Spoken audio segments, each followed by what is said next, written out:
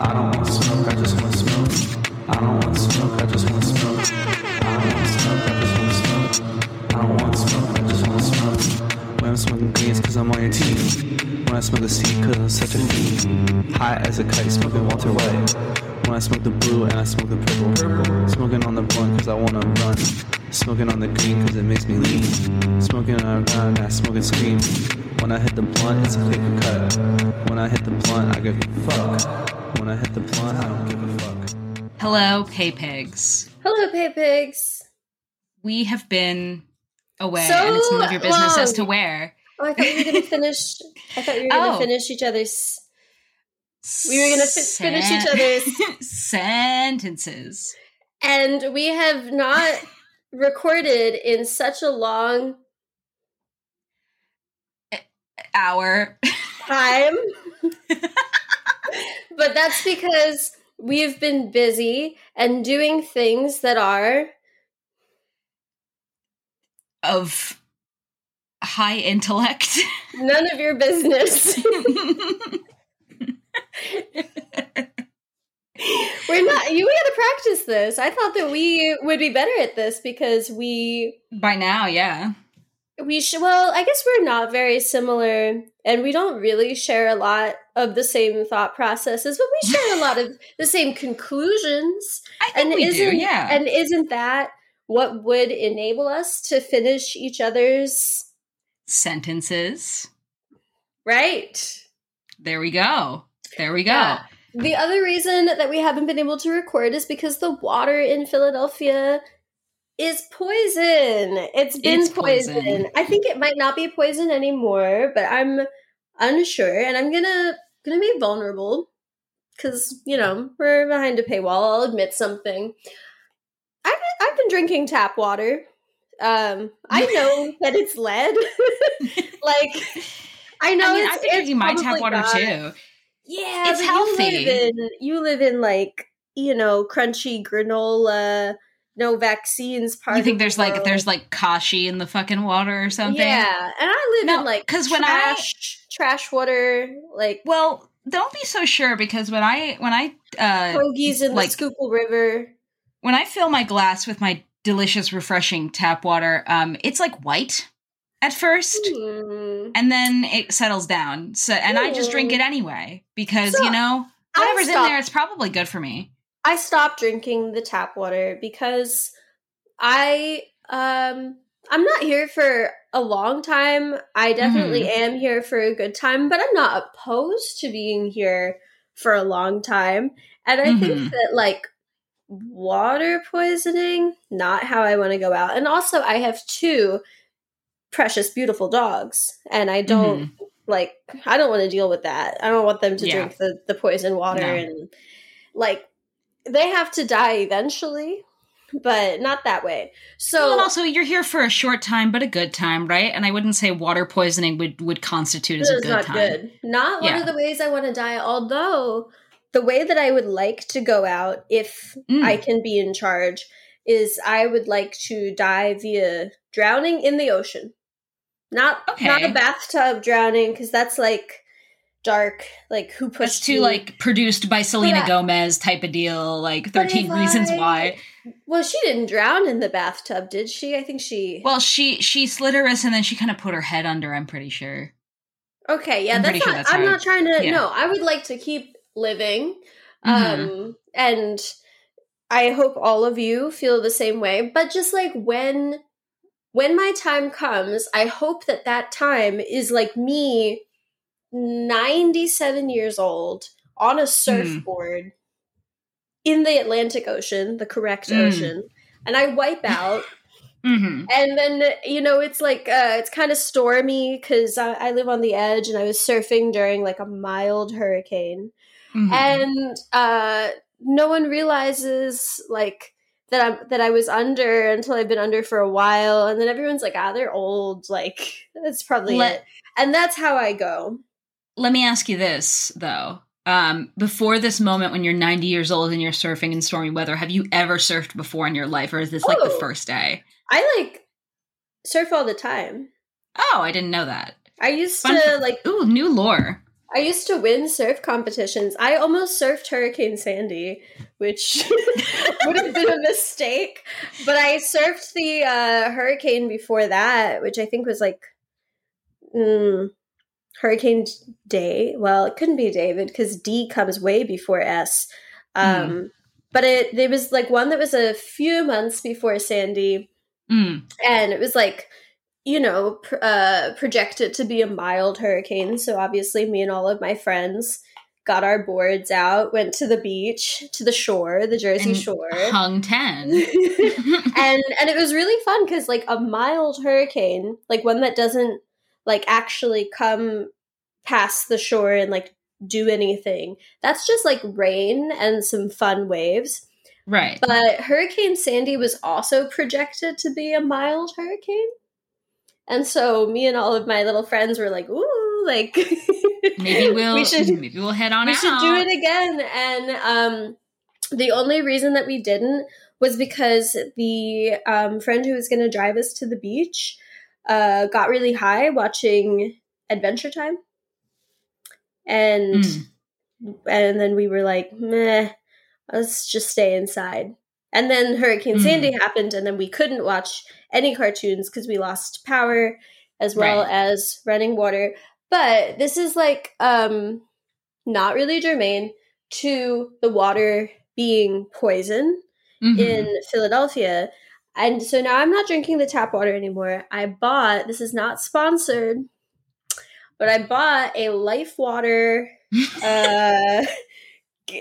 10 cup carafe to like put my new water in and like filter that.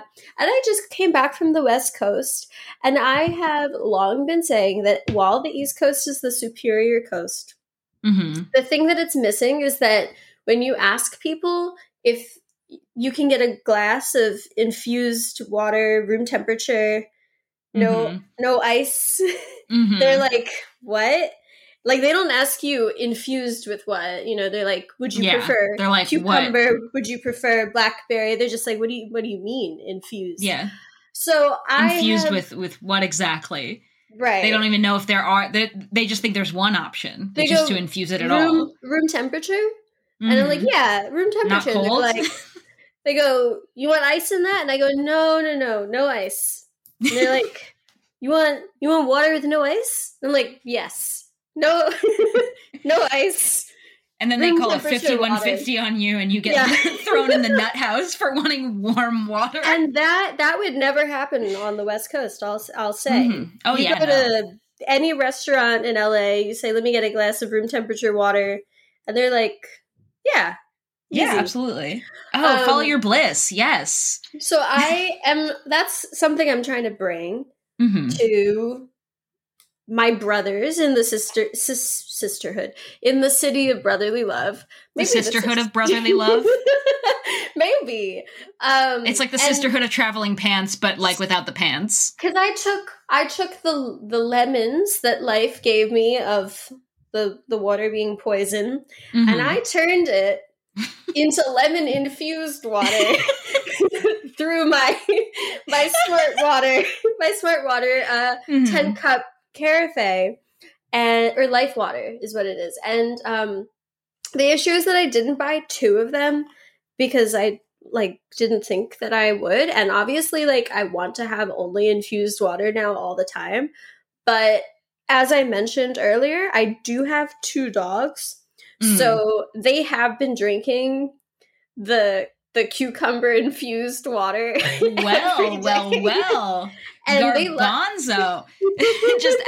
Garbanzo and Lyra just go, like, they're going to become so petite bourgeois. They love it. They're having a great time. They're drinking more water than ever before. And the do you think they like different flavors of infused water? I hope so, because I have, we've done lemon already. Okay. We've done cucumber. We've done blackberry. So far, they like it all. And what I do know is that when we first found out that the water was poison, we didn't have the filter thing yet, and so we had to get bottled water from the store. But of course, the stores were all out because everyone wanted to get bottled water from the store, so we had to get LaCroix. And then the dogs could only drink LaCroix for like a week and a half. And they did not like that. So, anyway, go to lifewater.com, use discount code Big Soy Naturals. See what works. Happens. Yeah. See what happens. It might work. You don't know. So we're doing something fun today, which is that, like, you guys have asked us a bunch of questions through various DM channels and our hotline number, which I don't know what it is, but we'll put it in the description. Mm-hmm. And we're going to answer some of them. I think I'm going to save one to answer for the main episode because it's okay. It's just right up my alley. It's a question for me. Okay. It's one that I think that it will be, you will help with, but it is about like how to sabotage a friend's relationship. And I feel like that's something that I do have a lot of experience both in doing and in thinking about. Mm-hmm. But we have a lot of questions, and so we're going to answer some of them. I'm going to see how long we feel like going until we're done helping you. Mm-hmm. The first question is for you, Kendall, which comes from my Tumblr. Someone asked me on Tumblr. Can I just do a PSA really quick to the listeners? You guys, stop messaging Virgil when you want to talk to me. This has happened so many times at this point, and I've had enough. You're scary. I'm playing disappointed teacher at this point, and I'm a little annoyed. They think that you're gonna ask to talk to the manager if they send you a question. They're afraid that you're gonna go Karen on them. You're making Virgil be like a messenger, and like they're wearing little like puffed pantaloons and galloping back and forth between our respective kingdoms to tell me what's going on. Yeah, a little messenger. I think he'd look good in like the sort of Renaissance like puffed pantaloon shorts with tights. I think those would look good on you. Like generally, or like when I am serving as your help? Generally. I think you would generally look good in those. Do you often imagine me doing tasks for you? I'm saying they're imagining you doing tasks for me, and they're making you do tasks for me, and I would like them to stop. I'm telling you, I'm not going to bite your head off. I don't know what you think I'm going to do a DDoS attack if you just message me once? They're afraid. They're scared. What are you scared of? Just message me already. I know I'm probably not. They're always saying how approachable I am. People come up to me on the streets and they say all kinds of stuff that I wish they wouldn't. I'm naturally approachable. I think I've always been less approachable because I think I give off the energy of like ankle biter. What? Just like I feel like I'm a little dog who bites ankles. Like I feel like that's sometimes like the reason a lot of men back off and don't talk to me. Like I've had men go like, "Hey," and then I whip around and I think something in my face just says like, "Don't." Just like don't do it. And they just go, "Oh, sorry. Never mind." But like they were clearly what about people that aren't men? Kind of all sorts of strangers come up to me. Older women love me, all of them, especially at the grocery store. They love to teach me about how to tell if a fruit is ripe. And they love to comment on my outfits. They're like, I wish I could have the confidence to wear a jacket that I would probably wear already. And I'm like, you should just do it. And they're like, oh, no one cares about what you look like. So I know. I think it's that I think it's that like they're around like mid 40s and they're probably just like about to, you know. Oh wait, are we calling mid 40s old? Older. I said older. Okay. Older women. Older women usually love to talk to me. You know what's fun about age is that I've noticed since like the people that I follow online are like, you know, they're like generally the same group of people I've been following online for a while, is that like calling someone else 30, like and being like, you need to like start acting right, like you're 30 fucking years old. no one's saying that anymore. They're all like, you're 35. You need to get your shit together. Because it's, it's like slightly older than they are. So they're like, you should be better because you're mature. I am a 28-year-old minor.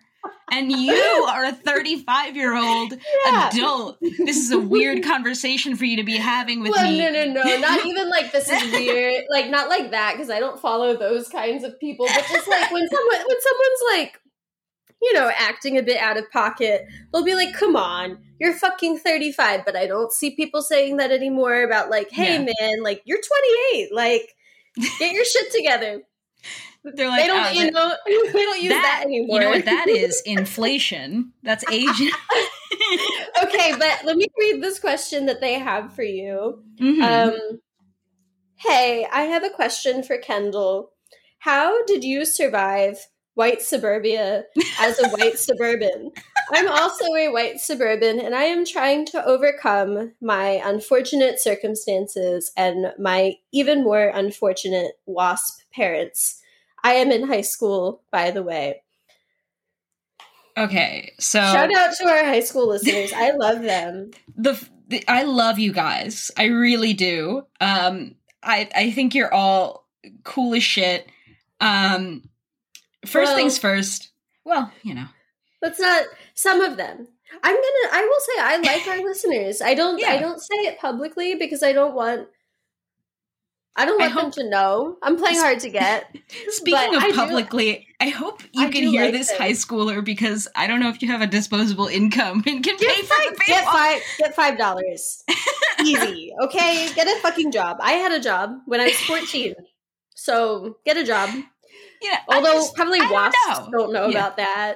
Well, exactly. So here's the thing. I did move to a city once I was in middle school, so that kind of helped, but it is DC, so it's still a driving city, which was difficult. I think from what you've told me about your DC upbringing, I think that many elements of it were white suburbia coded. Oh yeah. And definitely. I think that's why I said, well, it is DC, so it's just this is still applicable. Let me think. I would say a big part of it is to develop a rebellious streak, but in weird and niche ways that confuse people more so than make them mad. For example, I used to my dad. I had this weird tiny little porch thing. It was an old house, so there was this porch thing off of my window that I could open. And my dad decided that that'd be a good place to put a ladder in case there was a fire, not recognizing that he had a 15-year-old. So I used to roll down that ladder and text my friend to come get me. And he and I would go around the neighborhood and steal road signs. And because I didn't want my parents catching me with the hump ahead road signs, I would take them over to his house and we would cut them up into art. And then I would take it home as part of a canvas piece. And my parents would be like, oh, what's that? And I was like, oh, it's just this used piece of art that my friend made for me. And it was a weird lie that I would tell in order to get the thrill of stealing something from my suburban neighborhood.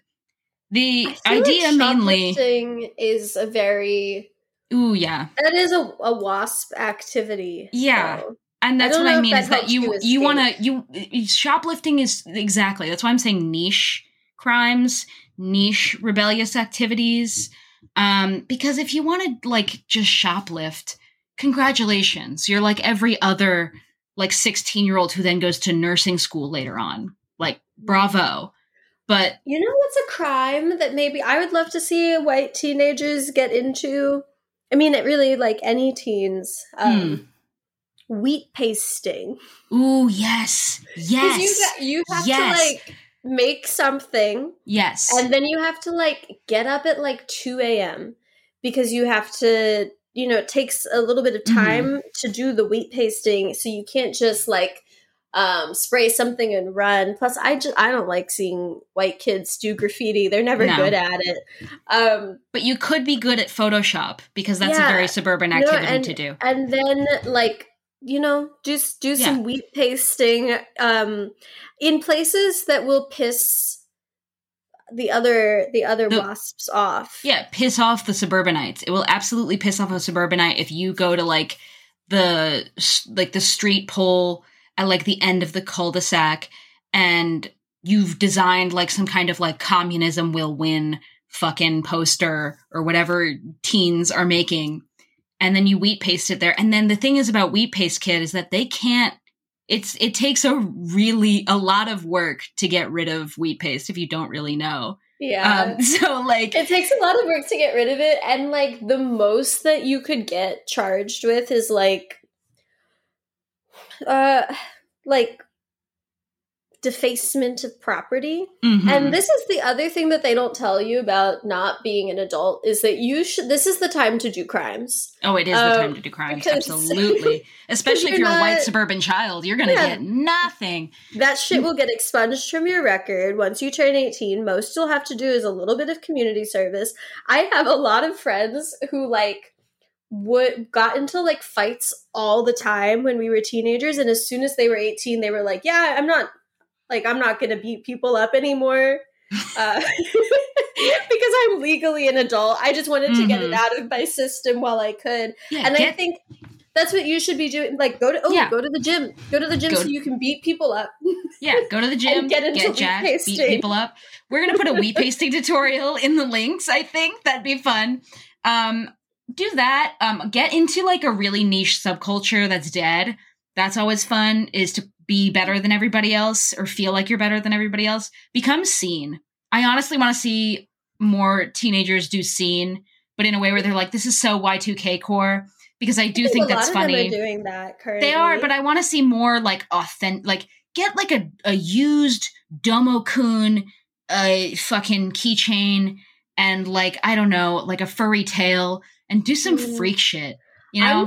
I'm gonna push back. I'm going to push back on this because I think that the reason that like scene teenagers today are not really like, they're not impressing me, and like your teenagers don't exist to impress me, but right. I would be impressed if they were seen in a way that was like they're trying to do their own thing rather than trying to like cosplay 2002 or 2005. And so I feel like trying to be like authentic, like Pete Wentz core is like, it's kind of played. And I feel like the impulse of being seen is one that I respect. And I would go as far as to say that I think children should be seen and not heard. But, I think that you should just like make up your own shit, because the way that like scene aesthetics in the mid 2000s came about was like people trying to do like 80s punk and then kind of missing the mark, either because they didn't have the like same tools or they didn't have the money to like fully execute the look.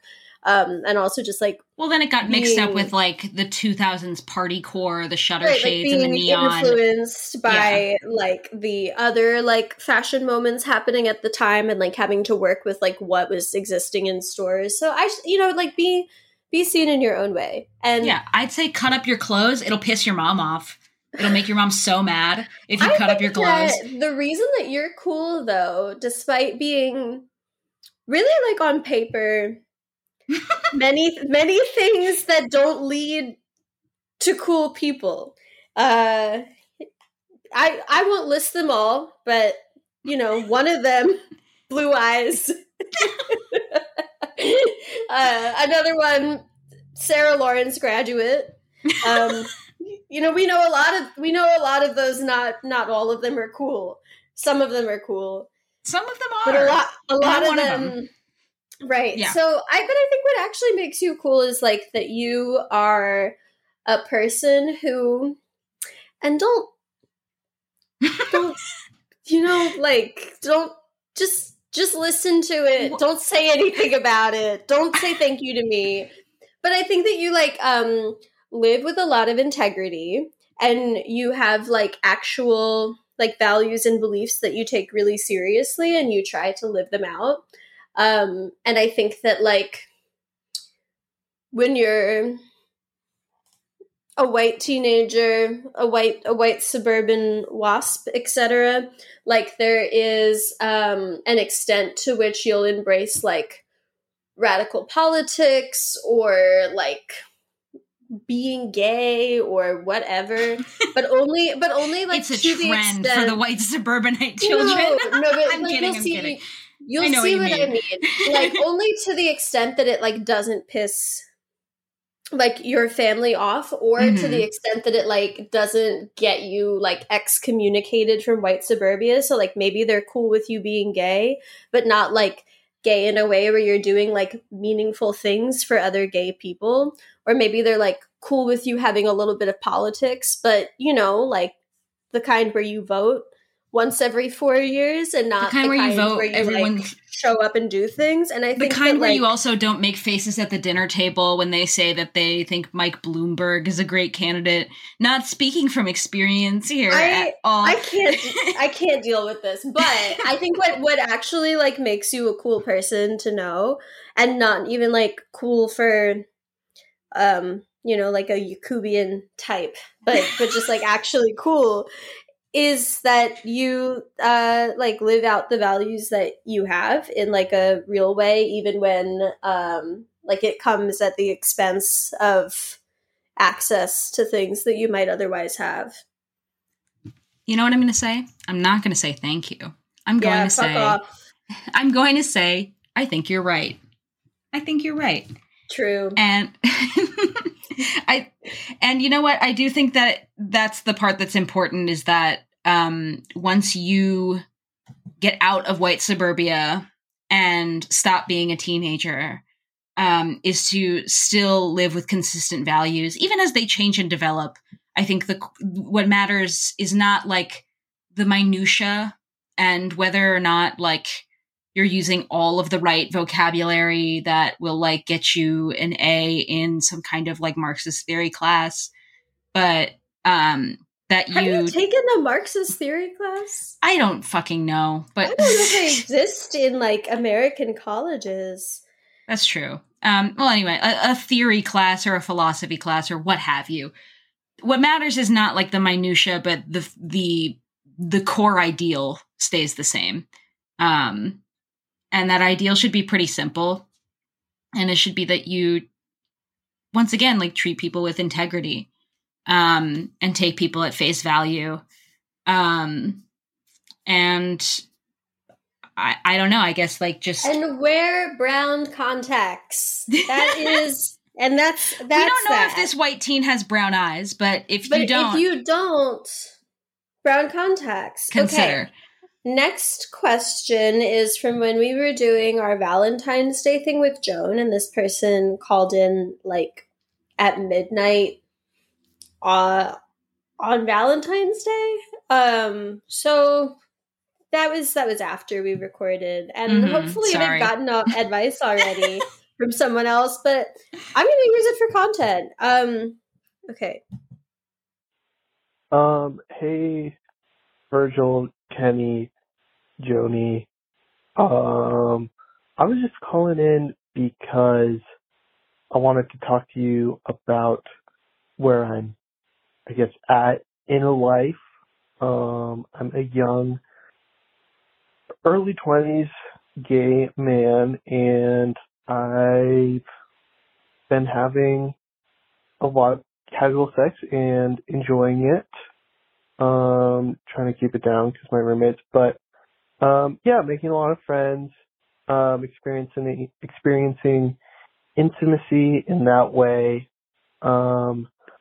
Not really looking for anything else, but I'm just wondering if you all have any tips for enjoying it more, maximizing, making the most of it.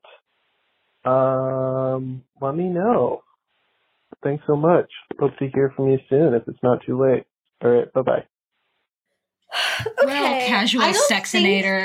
First this is something that you will be able to answer, my friend. Here's what I can say. Advice I do love that you here's what I can say is that I do love that you are saying that you want to maximize your outputs. I know, I get it. Sometimes when you're like being a slut and a whore, you want to maximize what you're getting out of it because it's like it's probably the grind set. Well, you're probably not going to do this forever. Like either you're going to end up in a relationship or you're going to get like tired of being a hoe, like, and you're going to want to calm down for a little bit. Like, there's only so long that you can do it. For some people, that's like a couple years. For some people, that's a couple months. But like, that sort of behavior has a shelf life because there's other things that you have to do. So I get it. You want to maximize being a hoe. So, do you have any hoe maximizing tips, or is this one for me? I think it might be for you. I don't really know, man. Kendall's advice: get married. It isn't. And have a nice time in your marriage. And that is one way that you can maximize being a hoe for sure. That is a maximum outcome that you can have. Other outcomes, I think, would be like, hopefully these friends are inviting you to parties. I feel like you should be going to parties like all the time. The other is like, see if you can get them all in a room, not in like a poly way, but maybe in like a get them to fight each other way. I feel like that could be fun for you. But also like, I feel like when you're making friends through like casual dating, casual sex, like something that I think about is like, do I want this person to be in my life forever when someone like sends me a DM and then I'm like, no. And I don't mean that in like, are we going to get married? Yeah. But more like there are people who I hooked up with like 5 years ago that, every couple months, like I send them a meme.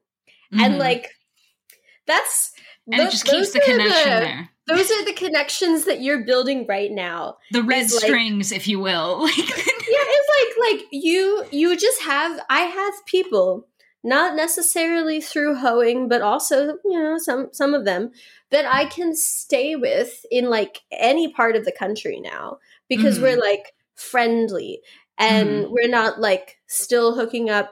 It's probably not on the table if I go visit, but it's just like we like developed a good friendship during that time. And now I have maximized my slut eras by having people to stay with when I travel. And so I feel like practicing discernment when you're being a hoe with just like, not, is this person relationship material? Like, do I want to be with this person long term? But like, will I want to send this person a funny photo in like 7 years? Or like, do I never want to see them again after we fuck? And I feel like finding more people in the first category and like trying to also like find even more people in that first category, like as you're hoeing around, you're gonna see the dividends of that pay off for years and years and years. What I'm hearing is that during your hoe phase, you should kind of play it like Risk or Civilization 5, where just what like you this? Just the first is a board game and the second you're is a being video autistic game. In my dating advice. I'm saying like you're dividing and conquering to the point where you can make trade routes. It's like you've made literal trade routes with your hoe phase, and I think that is effective advice to be giving. I would say this week, this girl who like designed her own tarot card deck that I had sex with once, like in 2017, like sent it to me for free because she was like, I just want you to see there it. There we go. Because we're friendly. Like, I like her photos on her story sometimes, like when I see them. And then she's like, hey, hope you're doing well. And I'm like, yeah, I am doing well. How's that thing that you're working on? And then that's kind of it, But it's like, if I'm ever in New Orleans, I have a friend that I can hang out with. I got a free tarot card deck. You know why I think that that's good advice? I think you're allowing for the experiences in your life, regardless of whether they were during a phase or not, to at least in some way emotionally affect you to the point where you can like create connection with other people and intimacy. And I think that that's an important thing to remember in your hoe phase, is that while you might be having casual sex, in that moment you are creating intimacy. And to show a level of discernment, like you said, with the kind of people that you share that intimacy with, I think is important. Just in the sense that, like, who wants to get their feelings hurt while you're having casual sex? You know? The other thing I would say is do a little more of what Virgil does and don't just use the apps, because I feel like that's sad. I don't know. To be like, well, I'm in my hoe phase and you're just like so messaging people on Bumble. Okay, maybe it's not so easy because I like know that sometimes it's hard, but like going to parties and like meeting people that way usually works. But yeah. I think, you want to be thinking about 10 years from now, you're trying to fly to Chicago. Mm-hmm. I don't know why you're going there. Maybe you got a fancy job and they're sending you on a business trip to Chicago. And now you've got 5 days to spend in Chicago. And you're not from there. You like didn't live anywhere near there. But now you know like 6 people that live in Chicago because that's just like one of the places that people move to. And you hooked up with like 60 people this year. You know, statistically, some of them are just going to move. 2 of them are going to move. Yeah, exactly. And now, when you're in Chicago 10 years from now, you can grab a drink, like with someone, hang out for 30 minutes, maybe an hour, head back to your hotel, get a massage in the morning. That's what life is all about. I think you do a thing that I think is really smart, and just like emotionally also, which is to like you count the little moments that you interact with someone as like important in some way, not just for your own travel, well, mostly for your own travel benefits. But you know, I think that what Virgil is saying is that, you know, your hoe phase should underline your bohemian lifestyle. But it's not just about traveling, but also like this like guy that I like saw for a couple weeks when I was on a vacation a long time ago. He's a florist now. And he and his boyfriend are both florists. They've opened up a little florist company. Oh, cute. And you know, maybe I'm gonna need a florist one day. Yeah. And like I talk to him every so often, and I like bought is it called an arrangement? I bought an arrangement once from him for a friend of mine. He gave me a little friends and family discount. Yeah, I mean, for like, and listen, those are the dividends that I got from in a couple years in 2013. Yeah.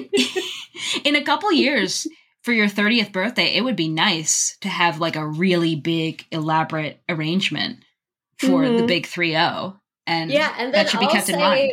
Thank you to 2013 Virgil for sucking the dick of for sucking and fucking.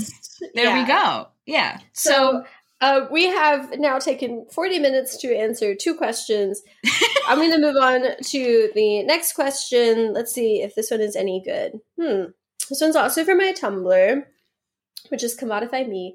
And it's, how do you feel about terms like socialized as male / socialized as female when talking about the different experiences that trans people had growing up rather than cis people?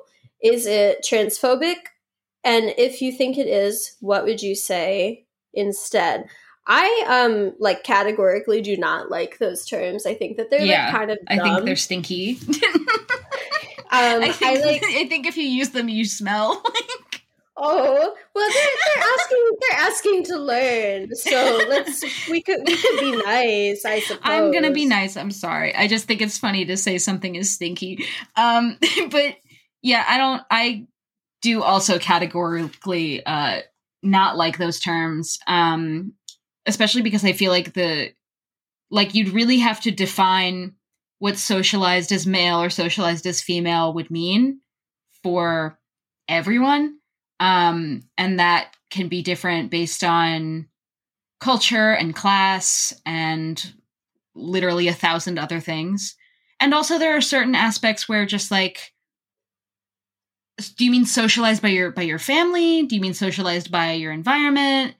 Did you grow up in a church? Did you grow up in a temple? Like, there's a lot of things that I feel like socialized as male or female does not apply.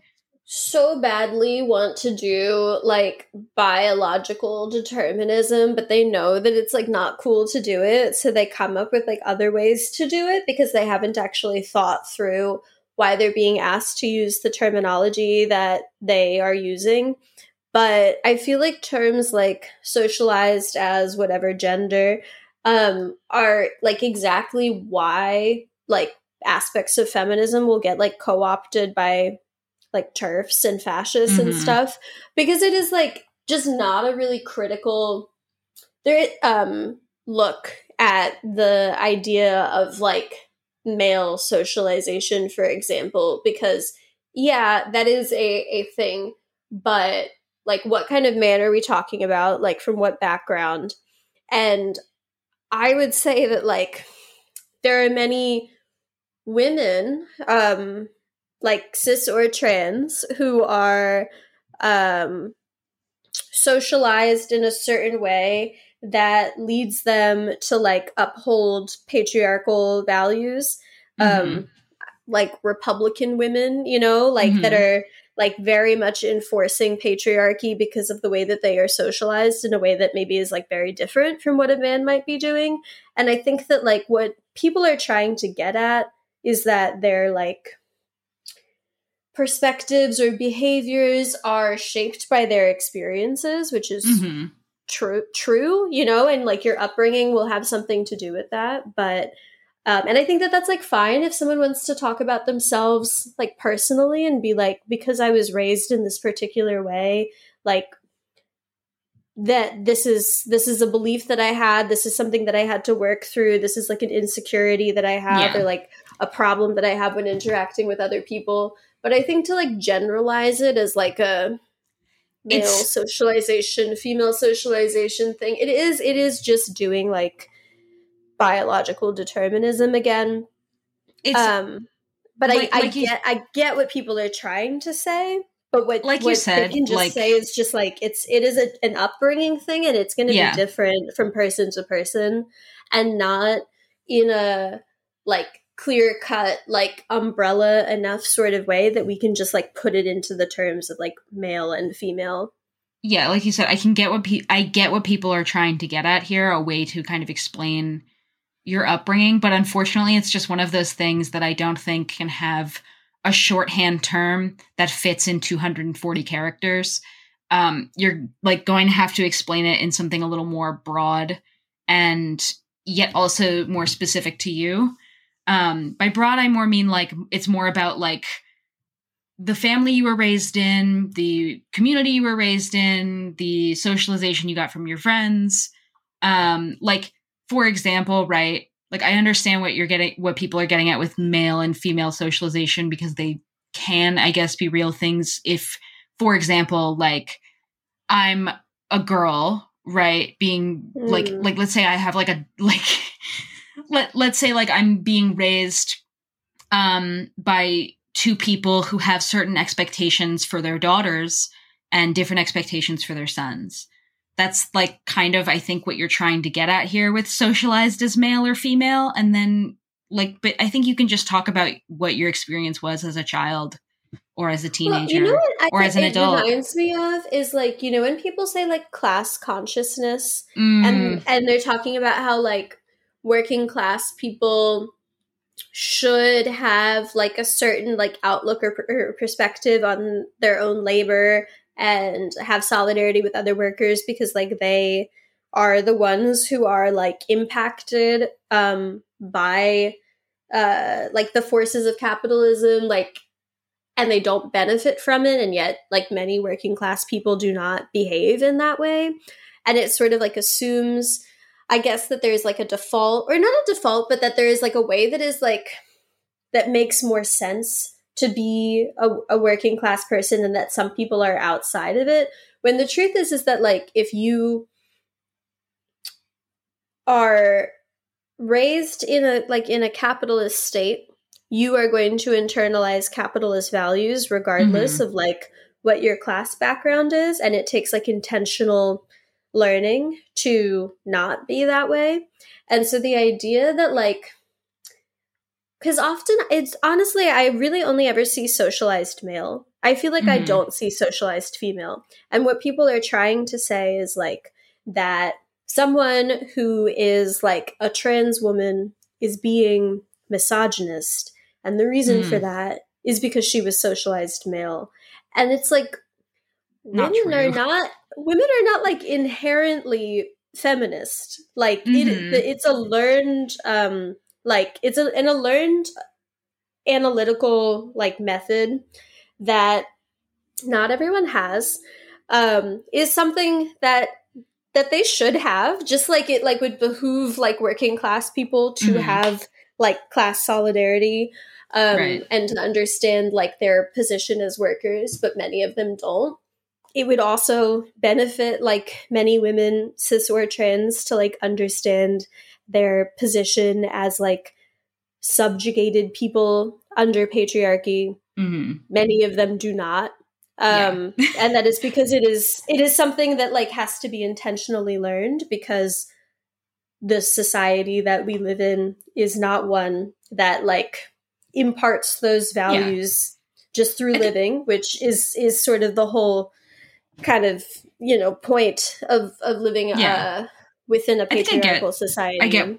I think I get what you're saying, in the sense that like these terms are being used as if to kind of give almost like a dialectical materialism reason as to why, like, okay, your environment affects you, and then you affect your environment, right? And then that's what they're leaning towards. But like, but then like the way that they're using, but I'm saying like that's what the terms are attempting to do.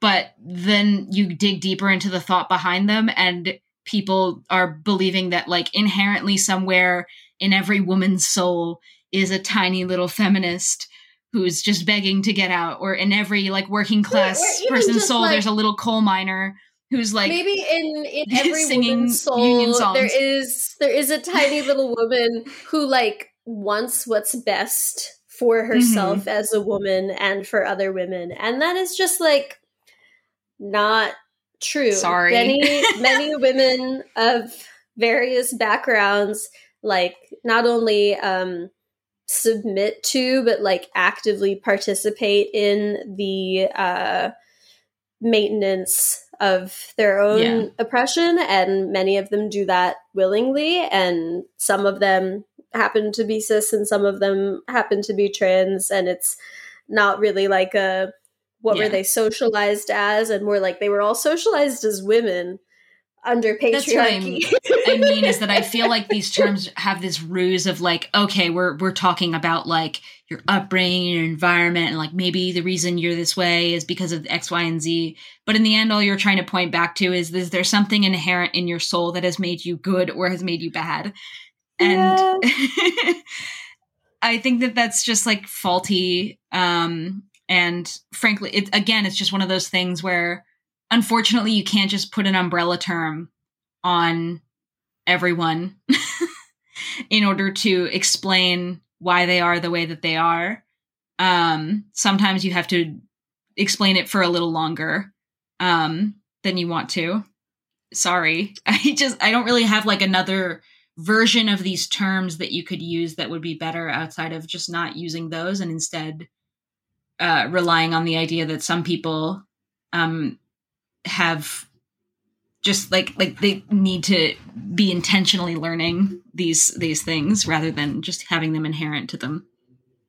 Okay, next question. Do you want like another sort of like not serious. Well, I guess like kind of serious topic, but like they're asking us how to think.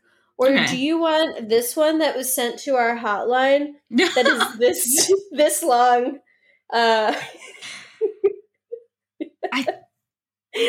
Some of you guys have problems. I'm just gonna say it. I mean, I genuinely appreciate people sending us questions, and I enjoy reading them. I'm concerned. I'm making a very concerned face. I'm very worried. I worry about you guys. Like, I just don't know. Like, are you okay? Like, we set up a hotline, and we were like, we'll give you advice. We'll tell you what to do. But some of you need someone who's not a podcaster to be telling you what to do. I think I'm better than a therapist because when I give advice to people, their lives improve. And it seems like a lot of people that do therapy, like, I don't know what the therapy's supposed to be doing for them because they're still exhibiting like symptoms of mental illness whenever you see them. Okay, which question do you want? Do you want this like long one, or do you want like our opinions on a topic? I'm kind of stuck between a rock and a hard place right now because I kind of feel like this person needs our help, but I also don't know if I'm going to be equipped for it. I guess we'll do that, and we'll just see. All right. Hi, Big Soy Naturals. There's someone I used to date many years back. We had split up amicably. No particular personal problems behind it, more logistical than anything, and talked occasionally afterwards, but things were mostly done between us.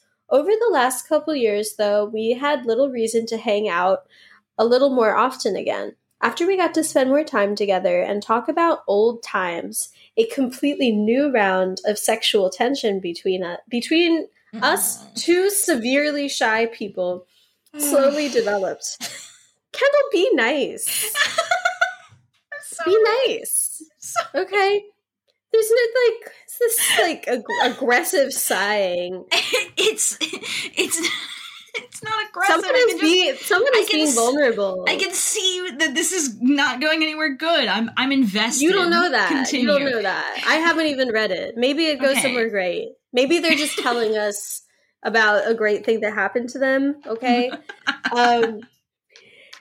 So a completely new round of sexual attention between us severely shy people slowly developed, which included a couple of truly embarrassing incidents in which we were essentially on top of the other with neither of us acknowledging it. The moment slipping past and us going our separate ways with nothing happening. It did manage to finally bubble over and turn into something in one encounter as well, but we never really talked about it again, especially since we were both too busy to see each other for around 9 months after. In the course of all of this, I had grown a brand new set of feelings for them, although after a year or so, I had mostly moved on and been ready to leave it in the past. We started hanging out every month or two again lately, and it seemed like there wasn't much going on between us anymore, but then we had another minor tension moment again real recently, so after that I decided I would end our awkward 2-year cycle and finally talk to them about it. It turned out they didn't have feelings right now the way I did, but were fine keeping things the way they were, as good friends and sometimes getting cozy. Not necessarily what I'd hoped for, but things stay exactly the same, but now the seal's been broken and we can talk about it.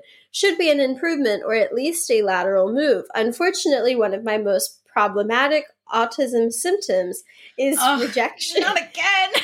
Not another autistic problem.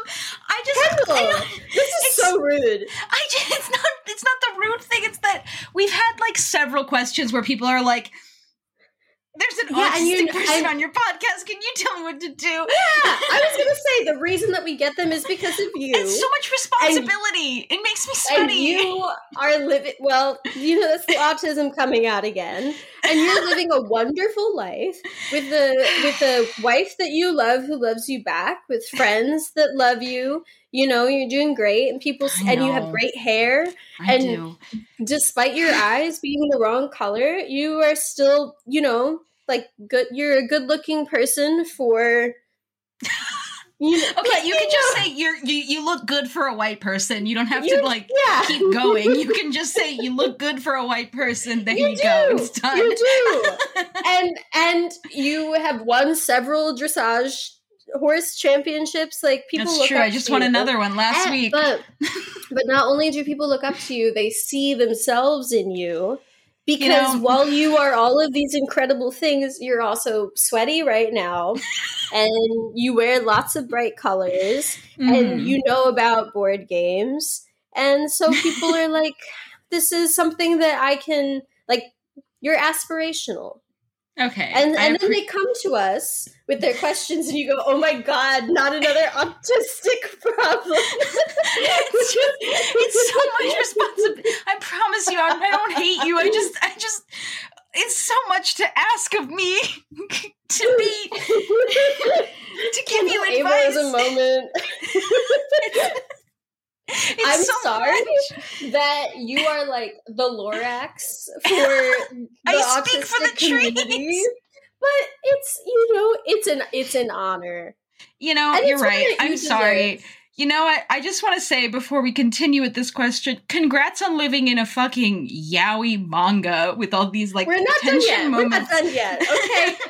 But I want listeners to know I was in Kendall's house recently. I'm not going to tell you where it is or what it looks like. I hope not.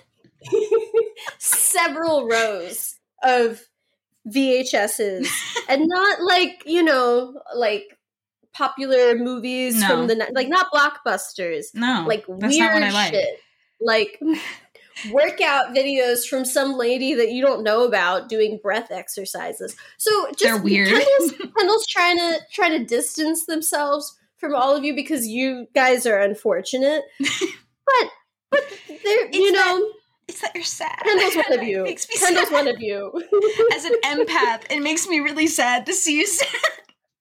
Well, as a empath, I'm indifferent to their sadness. Okay, so they're saying that talking about stuff at least is an improvement or a lateral move, but they've got rejection sensitivity, one of their most problematic autism symptoms. So, of course, not meeting the exact answer I'd hoped for has just had me feeling ill all week and plagued by the whispers that they must now see me as a weird freak. So I suppose I need advice on two things. Number one, what can I do to feel better about this? I've already accepted the facts in front of me just fine. In fact, I was more than prepared for this circumstance, and it doesn't feel like there's some easy form of coming to terms with it that'll finish it off.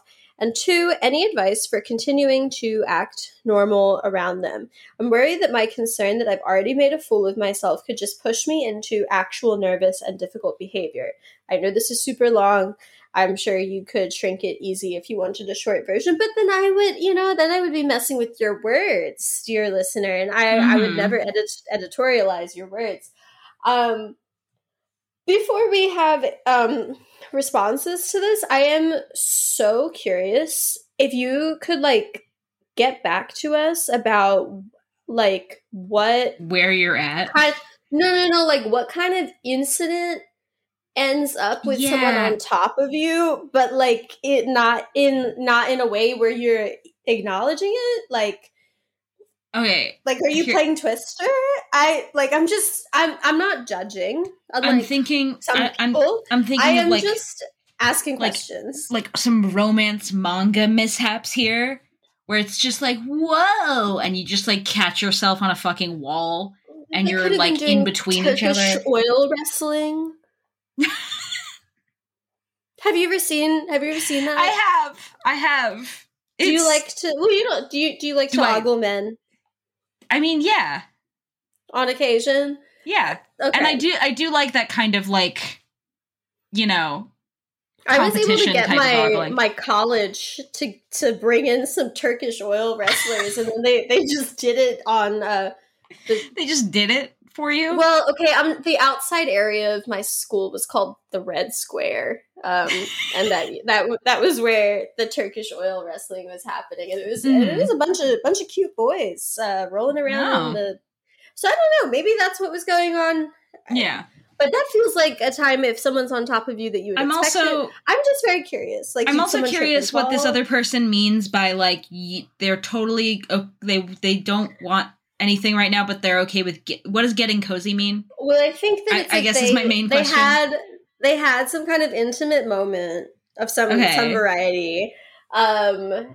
But the other person, like, didn't see that as, like, building towards a relationship or a crush or something, but it's just like part of their friendship. And the person was like, I'm cool with doing more of that, which this is where my answer comes from. That's actually all I needed to know. That person sucks. Because if my friend who I hooked up with in a way where I was like, we're like friends with benefits, like it's, like it's not like a thing. And then they go like, I really like you and I want to keep doing this, but in a way where it like means something to both of us. And I'm like, nah, but like I would still hit. Yeah. That's not a friend. You're doing like the demi-romantic version of this with getting cozy. I don't quite understand. Do you mean like you'd be fine with just like spooning platonic? I'm just confused. It's just like that's just not a friend. Because it's like no matter what it is that you were doing that you like considered intimate, because you didn't tell us what it was, and that's fine. You're allowed to be private. When you send a message to two podcasters asking for romantic advice, you can keep stuff to yourself. But whether it was like cuddling or hooking up or like sucking and fucking for 24 hours straight, like if that meant something to you in a way that it didn't mean to them, and when you clarified to them that you were like, I thought that this was part of us like being in crush with each other, or I have a crush on you, and then they're like, don't feel that way, and that's fine, like that happens. And then they're like, but then say, let's continue doing the thing. Let's continue doing the thing that made you feel intimate feelings for me. Yeah, even if you wanted to keep doing that, like they, as the person who is like rejecting you, at least like romantically, would have the responsibility to be like, no, I'm not going to keep like hooking up with or glomping you because I know that it means something to you. And so I would probably never speak to this person again because I would feel disrespected. I also know that I've got like harsher reactions to stuff than some people do. So maybe not never speaking to them again. But I'd take a couple months off. Yeah. I would definitely take a big old break from this because I think it's weird that they heard you expressing these feelings and then we're like, let's continue to be intimate though in any way, and not being like, are you okay? Do you need space? Like if they also care about your feelings as a friend, if they're like, I want to stay friends, I want to be platonically I want to have a platonic relationship with you, that should mean something also, but in like a different a different lateral move, as you say. I'm not someone that gets romantically or sexually rejected very often. But I think that like when I have been it's so like, vulnerable behind a paywall. I know. When I have been, it like hurts my feelings, even when it's like from someone that I otherwise like trust and like think like is cool. And I think that like continuing to spend time, even like putting whatever glomping that you're doing aside, just like even spending time platonically right after like makes it hard to get over those feelings of like being hurt from rejection because you're like seeing the person that rejected you, and you're giving yourself more reasons to feel like positively about them. So just like taking a couple months off so that you can wise. But yeah, because then you're not like spending time with this person that's making you wonder, like, oh, I wonder what it is that was wrong with me that made them reject me, or whatever terrible goblin thoughts that you're thinking. Yeah, I really don't think that it would be constructive for you to continue to be around the object of your affection if, like, they just told you, like, not interested, because all you're going to do is be thinking about those questions. If you have rejection sensitivity, that? It's basically just like you will literally like start having a meltdown. Like you are melting down a lot more from like very simple rejections, not just like romantic rejections or things like that, but like a slight career rejection could send you on like a fucking like cause problems on purpose warpath. Like different from anxiety or from like exhibiting symptoms of like a mood disorder? I mean, look, I don't want to get into here. I don't want to get into my opinions on rejection sensitivity, because if you feel like you have it, I want to acknowledge that. I just want to know what it is. I don't know what it is. Here's the thing. I don't feel like for me it's ever rejection sensitivity so much as like I'm pretty fucking bummed out, and as somebody who is autistic who gets pretty fucking bummed out by like either a job thing going wrong or whatever, my emotions are already like kind of iffy. Like they're already can be in like highs and lows because of the autism. Because of the tism, like, and I feel like I have a little less control over those emotions already. And I feel like rejection sensitivity is just the, like, explanation for why rejection feels harder, but, like, everything feels harder. I don't know. I don't think that, like, it necessarily applies to me personally. But if you feel like you have rejection sensitivity dysphoria or they didn't say whatever. Dysphoria. I heard like just I forget what it, like there's another word on top of rejection sensitivity that's with it or something. I don't know, but generally if you feel like you have that problem, like I understand and I feel for you. For me personally, it feels like it's just another part of like the emotional sandwich that I'm dealing with here. That's a little like off kilter. But generally, I would say, like, try to stay away from the triggers in this moment, which is that person.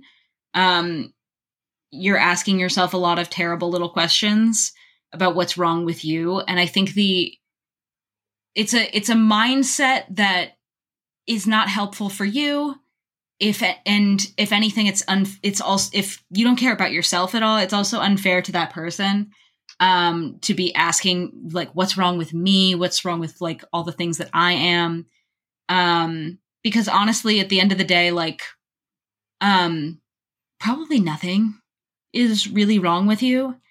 Like, I know that as somebody who is autistic, you've probably gotten a lot of like rejection in your life. Like, because like, I understand what you mean in the sense that like, I feel like autistic people have all experienced this phenomena where like you're talking to somebody and you can be doing everything socially correctly, but they can still kind of sniff out that like you're not normal and they act worse to you because of it.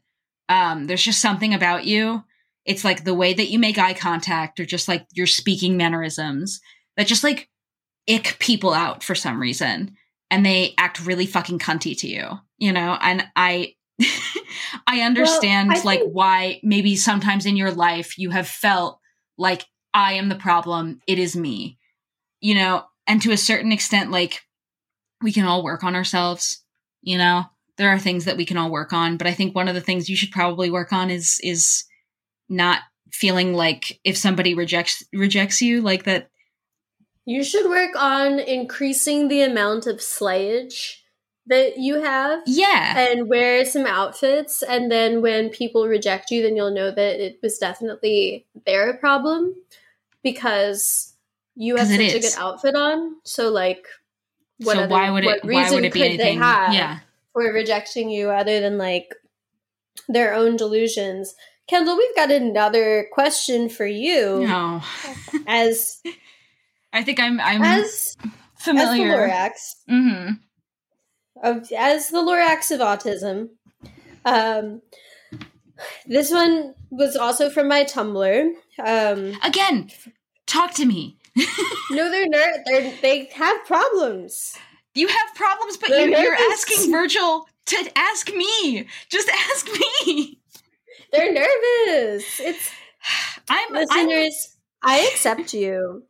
I get it, prayer warriors. You are so nervous. You are shivering like a little chihuahua on your phone, like going to my Tumblr ask box, and you're like, oh, I would love to ask Kendall this, but I'm afraid. And they shake and they shiver. And I just don't know what's wrong with me that makes you feel like I'm gonna like kill you if you message me. I promise it's not that bad. Well, they know that you have, you've got the Secret Service on speed dial.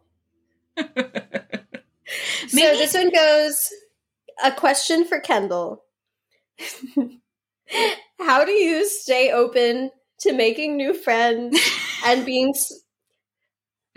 I'm not laughing. This is a serious issue. You laughed! No, I feel for this person. How do you stay open to making new friends and being social when you're autistic? I have a lot of issues with making friends and with getting rejected by people because they think I'm weird or off-putting.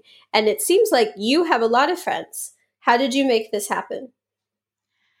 Well, again, like I was saying before, I understand what you're feeling. Because their mistake is that that they think your friends don't think that you're weird. My friends do think that I'm weird, but the idea, the main thing is that they're also fucking weird. Is the thing? I'm all right. I'm you're like quirked up. No, I'm extremely cool, and some people confuse that for being quirked up. But I just have swag. But sometimes I feel like that swag comes off as you having like I've had people tell me that they find you intimidating, and I think that's partially because you yourself, are neurodivergent in some ways. I think it's just like you have Virgil. I'm trying. I got like diagnosed evil. No. You got diagnosed as causing problems on purpose, and that's different from evil. Yeah. That's different from evil. That's just like scoundrel. Which I think is kind of cool. Yeah. Okay, so like again, like I said before, like I understand what you're feeling in the sense that like I've had like the secret to me is honestly at this point in my life, I don't know how old you are. And I don't know if that really matters, but for me, I've gotten to a point where like I have the option for if people reject me just based off of vibes alone, that's okay. There are plenty of people who just do not get along with me, including, by the way, other autistic people. I can say this, and I'm brave. There are, I think, the thing is with like autistic people is that you can either be like drift compatible and you can be like exactly on the same wavelength, or you can like have such like the polar opposite, like magnetic vibes that like you want absolutely nothing to do with each other. Like seeing each other makes you feel like you're going to vomit, both of you. And there's a mutually assured destruction there. My thing is that I feel like I've gotten to a point where I unfortunately have met enough people that are also neurodivergent in similar ways to me. Like I don't worry about being found out, like that's the main thing. I feel like a lot of people that I meet I think it does have something to do with age a little bit because how many Katy Perry songs that came out anytime before like 2013 could you name? Like probably a lot. Yeah, a lot. And then how many could you name that came out after 2013? Not as many, tell you that. And what year did you graduate high school? 2013. Yeah. And so the point of this exercise is that, like, when you're in, like, really mixed social groups, you have to be, like, aware of the, like, preferences and, like, biases and, like, behaviors of people that you probably also, like, wouldn't actually want anything to do with if you could, like, curate your own social group. And I think that people are always saying that making friends as an adult is hard. And I think that I like empathize with that. It hasn't been my experience, but I get what people mean, because it's like, if you're busy with job and schedules and stuff, like, it's hard to meet new people. But I think the difficult part of it is, like, the logistics of it, but, like, making new friends who have similar interests to you and who are, like, going to like you for the person that you are just, like, gets easier as you get older. Like, I made I had a ton of friends in high school, but I went to a high school for artists. So, like, not applicable. But I made even more friends, like, when I went to college. I made even more friends, like, when I left college and, like, entered the world, because the places that I was meeting people in and the kinds of people that I was interested in talking to were all about, like, what was interesting to me.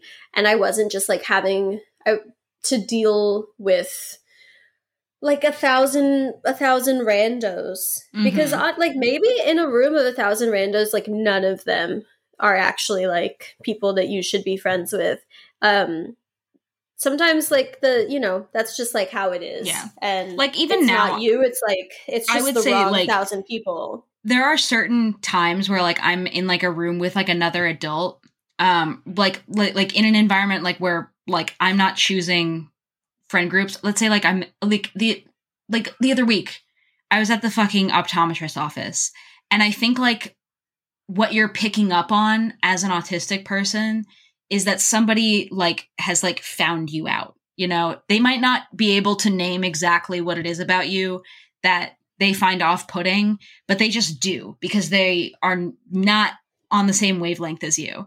Like, I went to the optometrist office and she was just, like, making weird jokes at me where she was being kind of mean. And I don't think she meant it that way. I don't think that's something that she was intentionally trying to do, but I think she just kind of got annoyed by, like, the way that I was acting and didn't know how to interact with me in a way that, like that made sense to her. Great example of a social situation that neither of you can remove yourselves from. Exactly. And so now, like, there's some person where, like, you're not vibing, and you've just got to keep dealing with it. And the thing is that, like, as an adult, I'm not worried. You have less of those, and also I'm not worried about being found out by her. You know, if she has decided, like, oh, this person's, like, fucking weird. Okay. Like, I'm going to, like, in, like, 30 minutes, I'm about to leave, and you're going to give me my prescription, and I'm going to go, you know? And I'm going to go home. I'm going to hang out with the people that I want to hang out with, either on Discord or in person. And, like, those people will understand what I'm going for. I don't worry too much anymore about, like, people finding out that I'm weird. And I think part of your question seems to be phrased around, like, I'm so worried that people are going to not like me because of, like, who I am as a person. And I just feel like your phrasing is centered around other people's experiences with you. And you're so worried about, like, other people experiencing you in a way that, like, makes them comfortable. And I'm not saying that you can't work on yourself, or there aren't moments where, like, you could work on your own social skills. But, like, there are times where I go out in person, and I think that, like, the best way for me to get through being around people who, like, don't get me is to just ask a lot of questions. You know, I'm like, I don't really do the masking thing anymore. I don't really, like, like I have my own coping mechanisms to get me through like a certain type of interaction or a certain type of day that's going to make me uncomfortable. I have like a fidget, and I have places I can go, and I have breathing exercises, and I have little things that will help me not have a meltdown right here. And if I want to go, I can just go because I'm an adult and I can just leave. A lot of it is really that image of if it sucks, hit the bricks. Like you can just leave. Like, okay, I'm going to be controversial. I'm going to be controversial for a moment. And say also maybe consider that you're not weird, but like maybe you're being a little bit obnoxious. And sometimes that's something that you don't have to do anything with your personality to change, because I feel like I have I'm not going to say a high tolerance for autism, because that makes it sound like there's something that it's something that needs to be tolerated. But I think like a friend group that consists of a very high percentage of autistic people, and that I think that like a lot of the like behaviors that other people might find weird or off-putting are like pretty normal to me, because it's like something I grew up around and is just like qualities of friends of mine that I really like, so I don't care.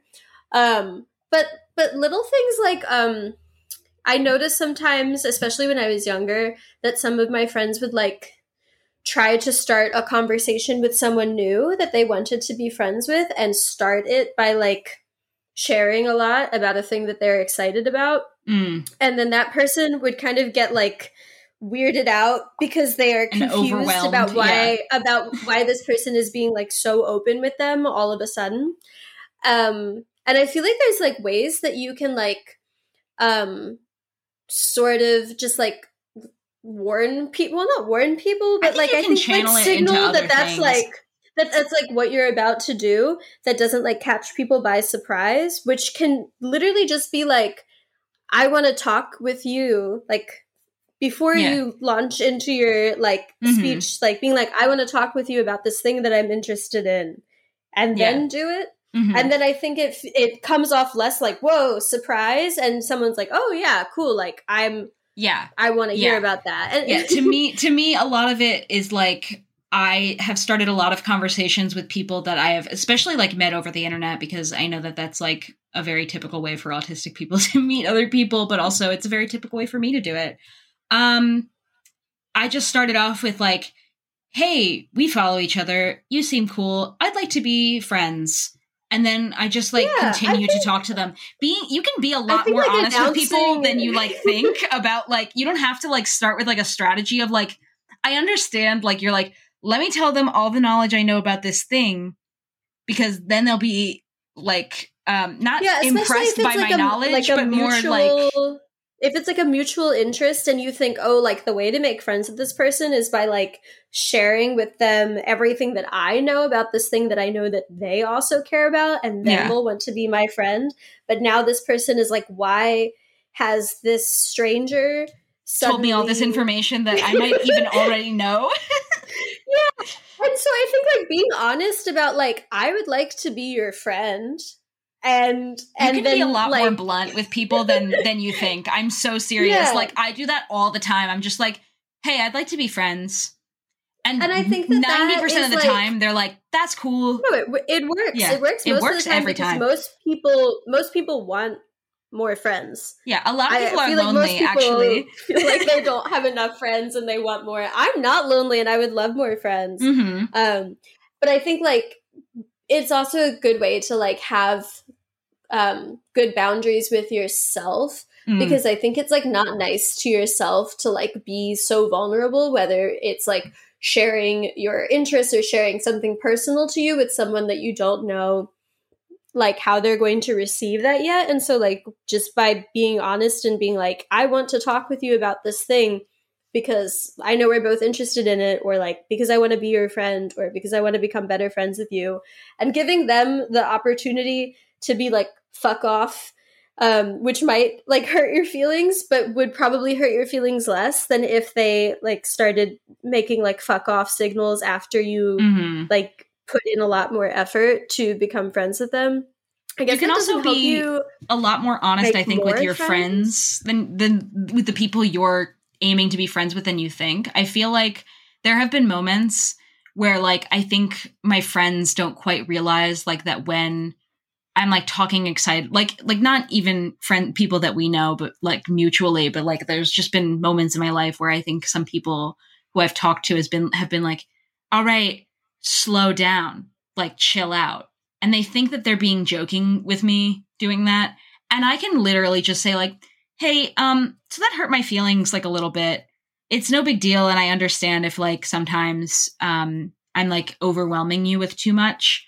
But in the future, if you could tell me in a more constructive way, I'd really appreciate that. And almost always they're very responsive. People don't actually want to hurt you.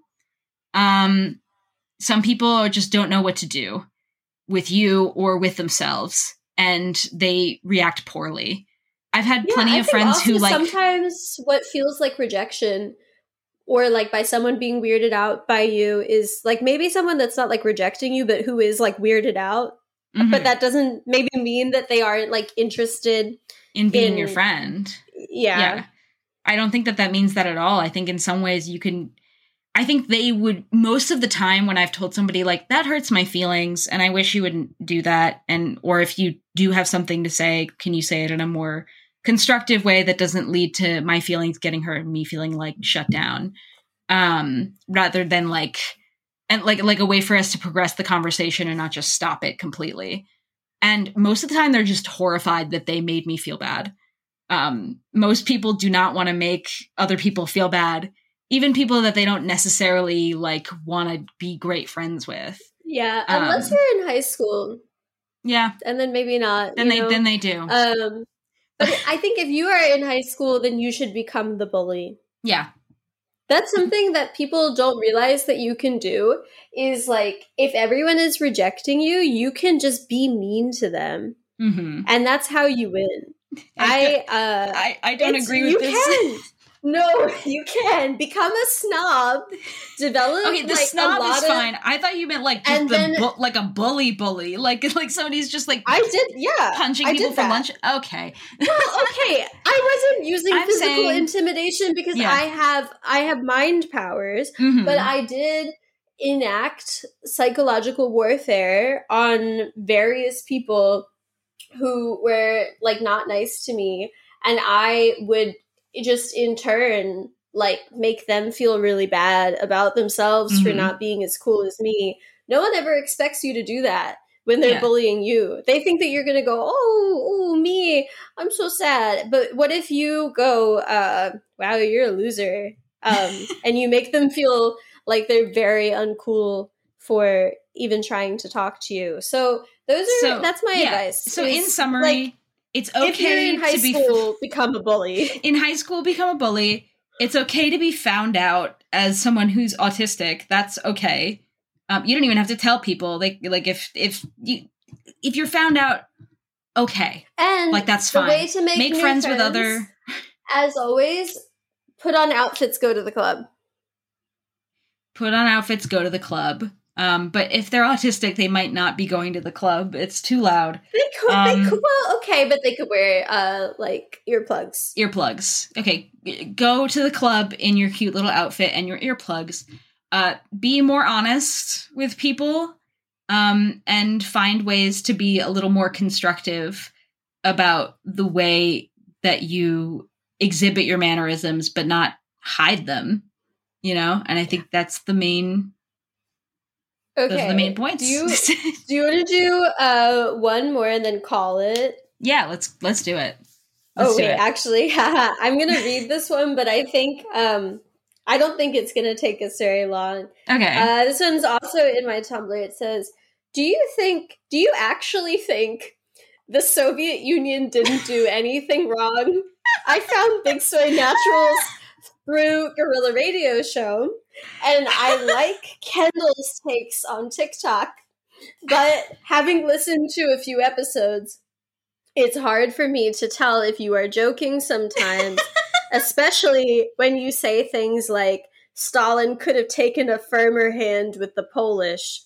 You basically also swipe all critiques of anything you don't like as DSA bullshit, but you have to factually acknowledge that the Soviet Union did kill hundreds of thousands of people. I think that this is a question just for me. I think that they're saying that they like you and they like our they like friends, me because they think I'm more of a leftist than a communist, but they don't like you filthy commie.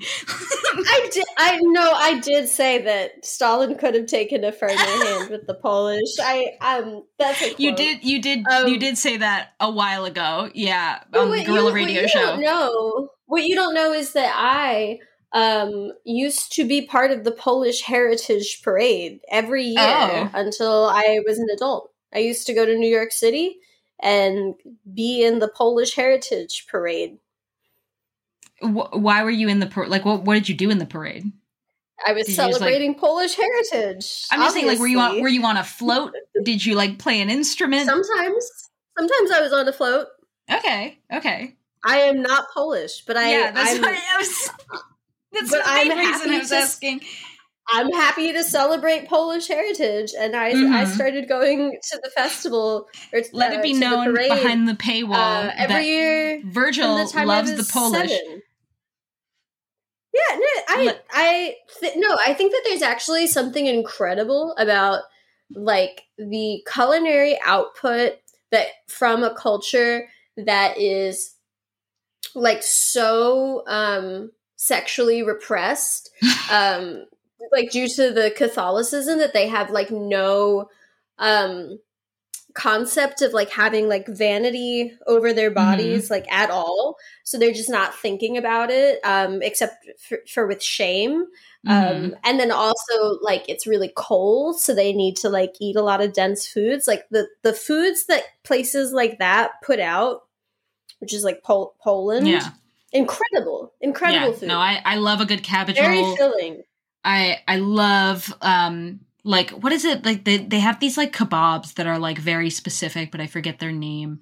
They're so juicy and tender. Every time I have one of those. If you were to like ask your babushka and be like, like does this have macros? Like, is this gonna help me like get my ass fat? She would be very confused. I guess actually it's not babushka, but it would be babcia. Babcia, yeah. It's Polish. Yeah. See, I know things. Anyway, my response to this question is fuck off. And I hope you enjoy listening to Kendall's TikToks, knowing that Kendall doesn't like you. I don't. And I really don't. And I wish I knew what your username was so I could block you. This like that's. No, you want those views though. You want the likes. I think it's kind of annoying that they're like, I like Kendall's takes on TikTok, but I don't like their friend that they make a podcast with. Like, what are you saying about me exactly that you don't like about Virgil? And I feel like it's that you like my TikTok, which like to me says that you think that I'm like vaguely leftist, which get out of here. Like, I don't know. I don't like that you like me for my TikTok and not my podcast, I think. Honestly, is the main thing. They're not wrong, though. I do kind of say that anything that I don't like is DSA bullshit, but here's the thing. I'm not wrong.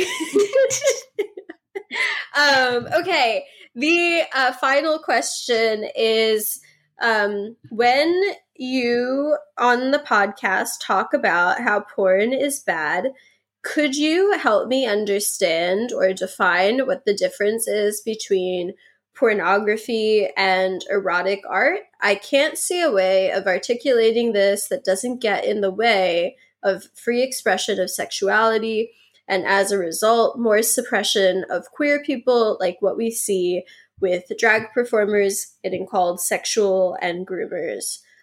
Simply put, to me, it's about the production, like of you know work. What? Like the like cheeky answer to this is like, you know it when you see it. Yeah. Which like you kind of do. Also, I think that like the question is coming from a place of like how do we define these terms so that we can abolish one but not the other through like institutional means? And like that's not really something that I have any interest in doing. Yeah. Like I'm not trying to like vote my way into not having porn.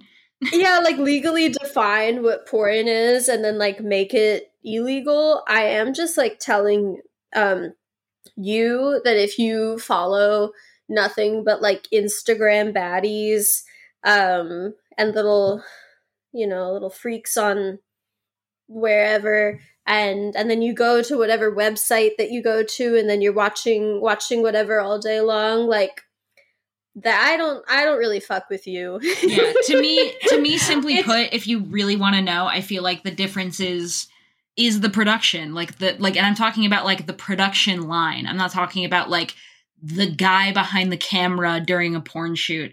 I'm talking about like the exact like line of production and who is being exploited along the way of that production line. Well, okay, but how would you like take that response to someone who's like, but what about amateur pornography or like camming? Well, again, like then you have to think about like who their boss is, because it's not like, again, you're thinking about independent contracting, right? OnlyFans, amateur pornography. Yeah, OnlyFans is DoorDash for pussy. It's DoorDash for pussy, and I want everyone to know that. And so your boss is essentially a tech conglomerate who gives you no benefits and users who may or may not respect your humanity as a human being. So to me, like amateur pornography still exists within the line, and I understand the difference between like erotic art, I feel like, and pornography. And some of that might still like end up in a line towards like exploitation of somebody down the line. But I do feel like I'm advocating for the devil a little bit.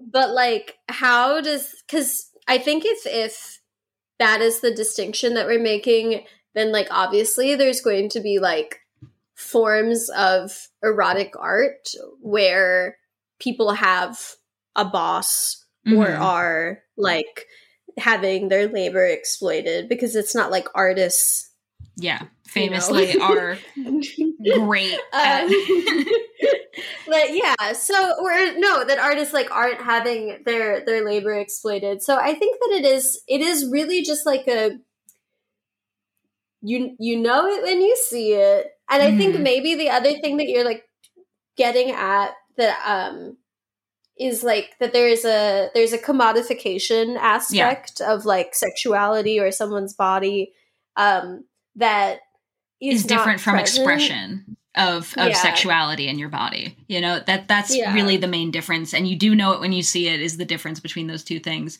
But if you don't know it when you see it, there are ways for you to better understand. Yeah, I mean, not just like a book, but like I feel like you could do a lot of reading up on like Pornhub in particular, since it's like the number one, distributor of free pornography on the internet. They have a very long and sordid history with labor exploitation, with revenge porn, with things that are really, really terrible. And if you have the stomach for it, I think you could easily understand where like the market of production goes for that kind of like the commodification, like line ends up. And the line is not like, as like clearly defined as maybe you would like it to be. Because, for example, a little story about me. When I was 15 years old, I took some sexy photos on my NV2, and then I sent them to I sent them to everyone. I'm not gonna lie, I was like, oh, I look good, and I sent it to several people, and then like a few weeks later, my classmate was on the school computer looking at porn as one does in high school, and was on Is Anybody Up, which was the like Hunter Moore revenge porn site. And then he was like, hey, isn't this you? And I was like, oh yeah, that is me. And that was how I ended up on Is Anybody Up when I was 15. And it actually took a very long time to get it taken down. Hunter Moore did not care about how old I was. But, like, when it was me on my NV2, sending my sexy photo to 50 of my closest friends, I think, that's erotic art. That's an expression of my sexuality. And then when it ended up on Hunter Moore's website, that was pornography. Mm-hmm. And it was actually child pornography. It was a federal crime. Yeah. We're not usually interested in the legal, like we said before, we're not interested in legalities until a certain point, maybe. Well, abolish prisons, but I'm not saying that consequences can't happen to Hunter Moore, although I am obsessed with his current Twitter presence.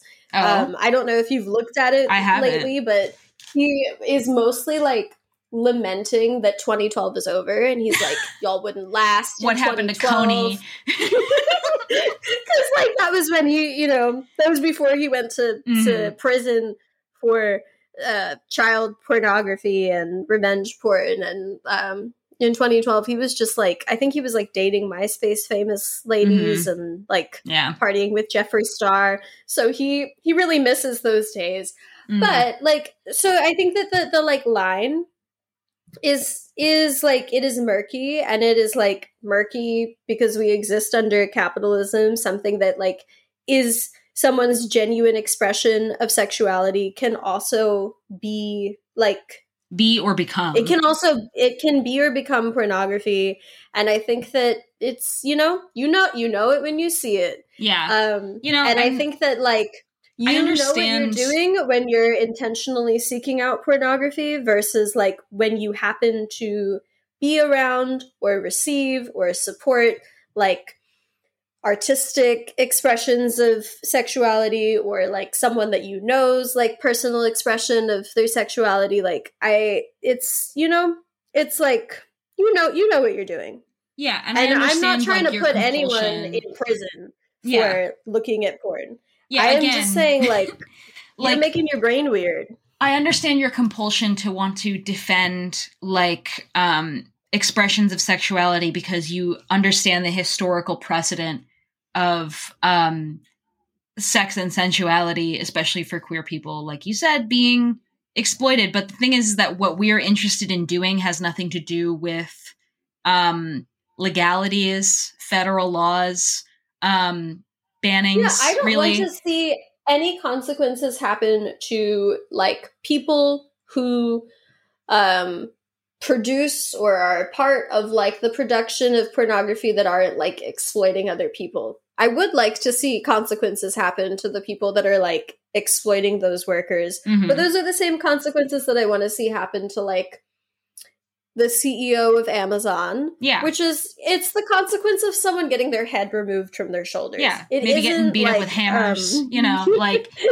It's not a change that I am interested or have ever tried to, like, organize for through, like, legal or institutional means. Yeah, we're not trying to rock the vote to get people to stop coming to like naked women online. That's not really our goal here. And like my interest and perspective on this like comes from like a personal history that I have in some capacity with sex work, as well as also just like, and so like I guess having like an interest in that from like a labor perspective, as well as also like a feminist one of I don't know if it's that great.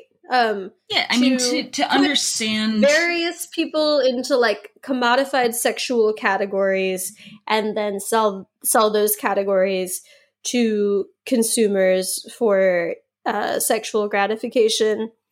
And I think you know it when you see it. And that's all. Yeah, again. Well, like you mentioned before, like, what about amateur pornography? And I think one of the things that, we can mention and I'm towing the line here, trying not to like make it sound like I'm saying like if you jerk off, you're gonna grow hair on your palms or some shit.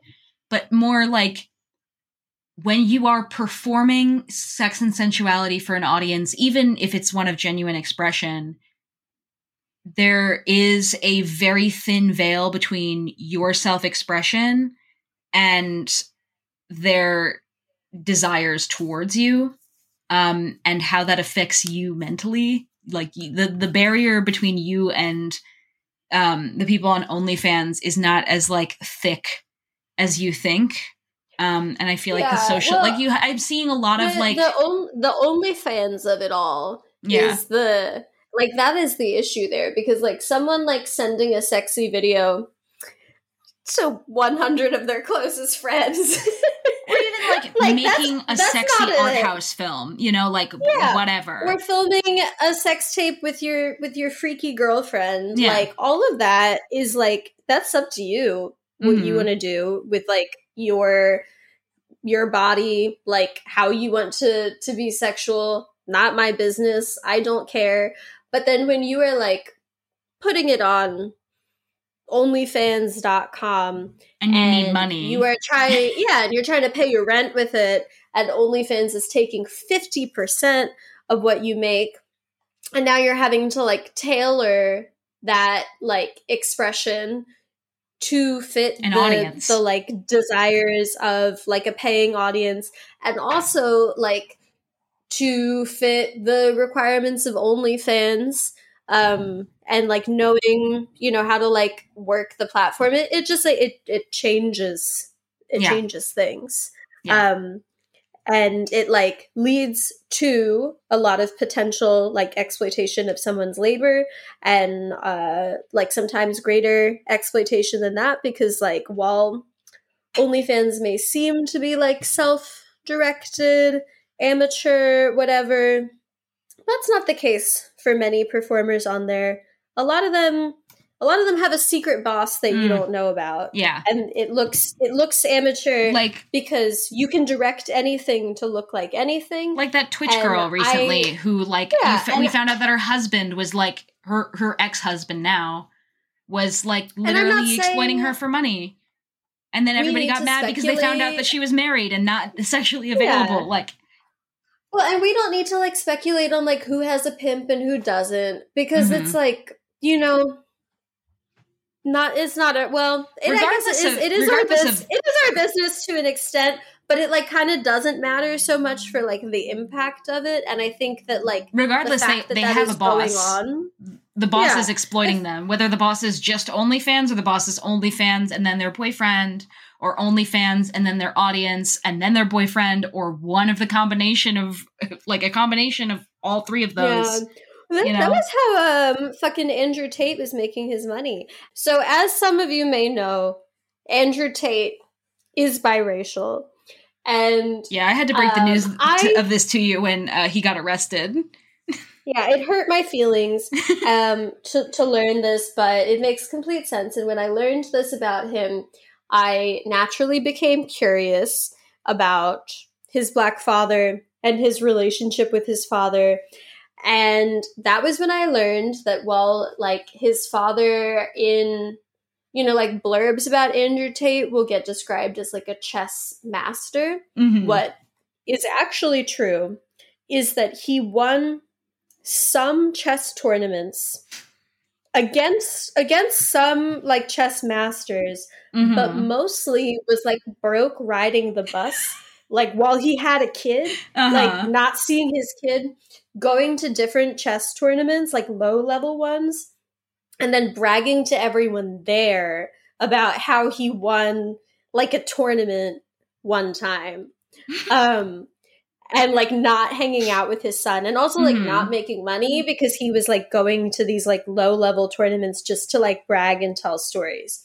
Andrew Tate seems to be like tweeting from prison. I'm not really sure how that's happening. I assume it's kind of like the Taylor Swift IDF, anti-IDF prisoner, the Stan account.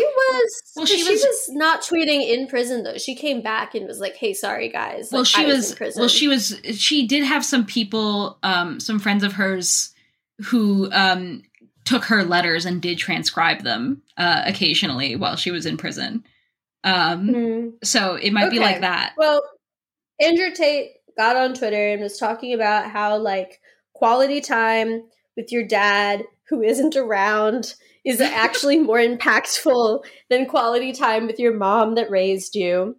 And he shared this story about how his mom gave him, I guess, like a cutesy haircut when he was 13. And his dad, after like not being home for a long time, came back and saw his hair and immediately took him to the barber and shaved him bald. And when he was like, Dad, why are you doing this to me? he said, Jesus. You're not going to be raised into a little bitch. You're a man. Like, you don't need a haircut. You need to be a man. And so naturally, I went looking to see, what does Andrew Tate's father's hair look like? And that is the result of these photos that I'm sending you. And I now completely understand why he had such a negative reaction to his son having a cute little haircut and wanted to shave him bald. Because his hair is unfortunate. Yeah. And I think that, like, learning about his Black dad actually taught me everything that I needed to know about why he is the way that he is, because Andrew Tate's father was born in the 50s to two Black lawyers, like a woman and a man, Black, both lawyers in the United States in the 50s. Like, he was born, I don't know if they were necessarily financially successful, but he was like born to like a tier of like success and achievement that was just not, it was not the reality for like many Black people during that time. Right. And what he could have done was use that as like a leg up to go to a fancy school and like get, like some kind of safe job, like either working in finance or being a doctor, being a lawyer, like one of the things that people do to set themselves up. But instead what he did was be an absentee dad so that he could be broke on the bus and play chess tournaments, but not high level chess tournaments. No, mid and low level, in order for him to have a fawning audience that he could brag to about the times that he did win at high level chess tournaments, and then win very little money and not support his kids. And that was the role model that Andrew Tate has used for masculinity, to be a sometimes UFC fighter who won the occasional tournament and has a fawning audience that will be told how to act and speak in order to impress women. And it makes complete sense to me. Like, it's just like mediocrity, and then like yelling that you're a man. But the hairline is so bad. Wildly bad. This is like cartoonishly bad. To keep the front piece and then just kind of like it's real Simpsons hours to me. Oh my you God. have a political obligation to be hot and have good hair. And that can mean being bald. But it never means looking like Andrew Tate's dad. No. So a lesson to all of you who have receding hairlines, don't let it recede in this way. There's something that you can do, and it's either like, you could put a hat on, or what's that chemical? Rogaine? No, it begins with an M. I forget. Well, I'm not sure. There's a chemical. And that makes your hair grow if you want that, or you can shave your head. But you have a political obligation. That's what doctors in the medieval times used to say. There's a chemical. There's a chemical. Well, there is, okay? And you have also ailments. Prayer. There's a chemical. There's a chemical, and there's prayer. There's 4 humors. And you can use either of those to there's leeches. Ask God to correct your hairstyle. Well, there is a chemical, okay? I know. It begins with an M. I believe you. I really do. Don't put leeches on your head. It will not grow back your hair. If anything, it might take some away. So, on that note, that's it. Yeah. Bye. Bye.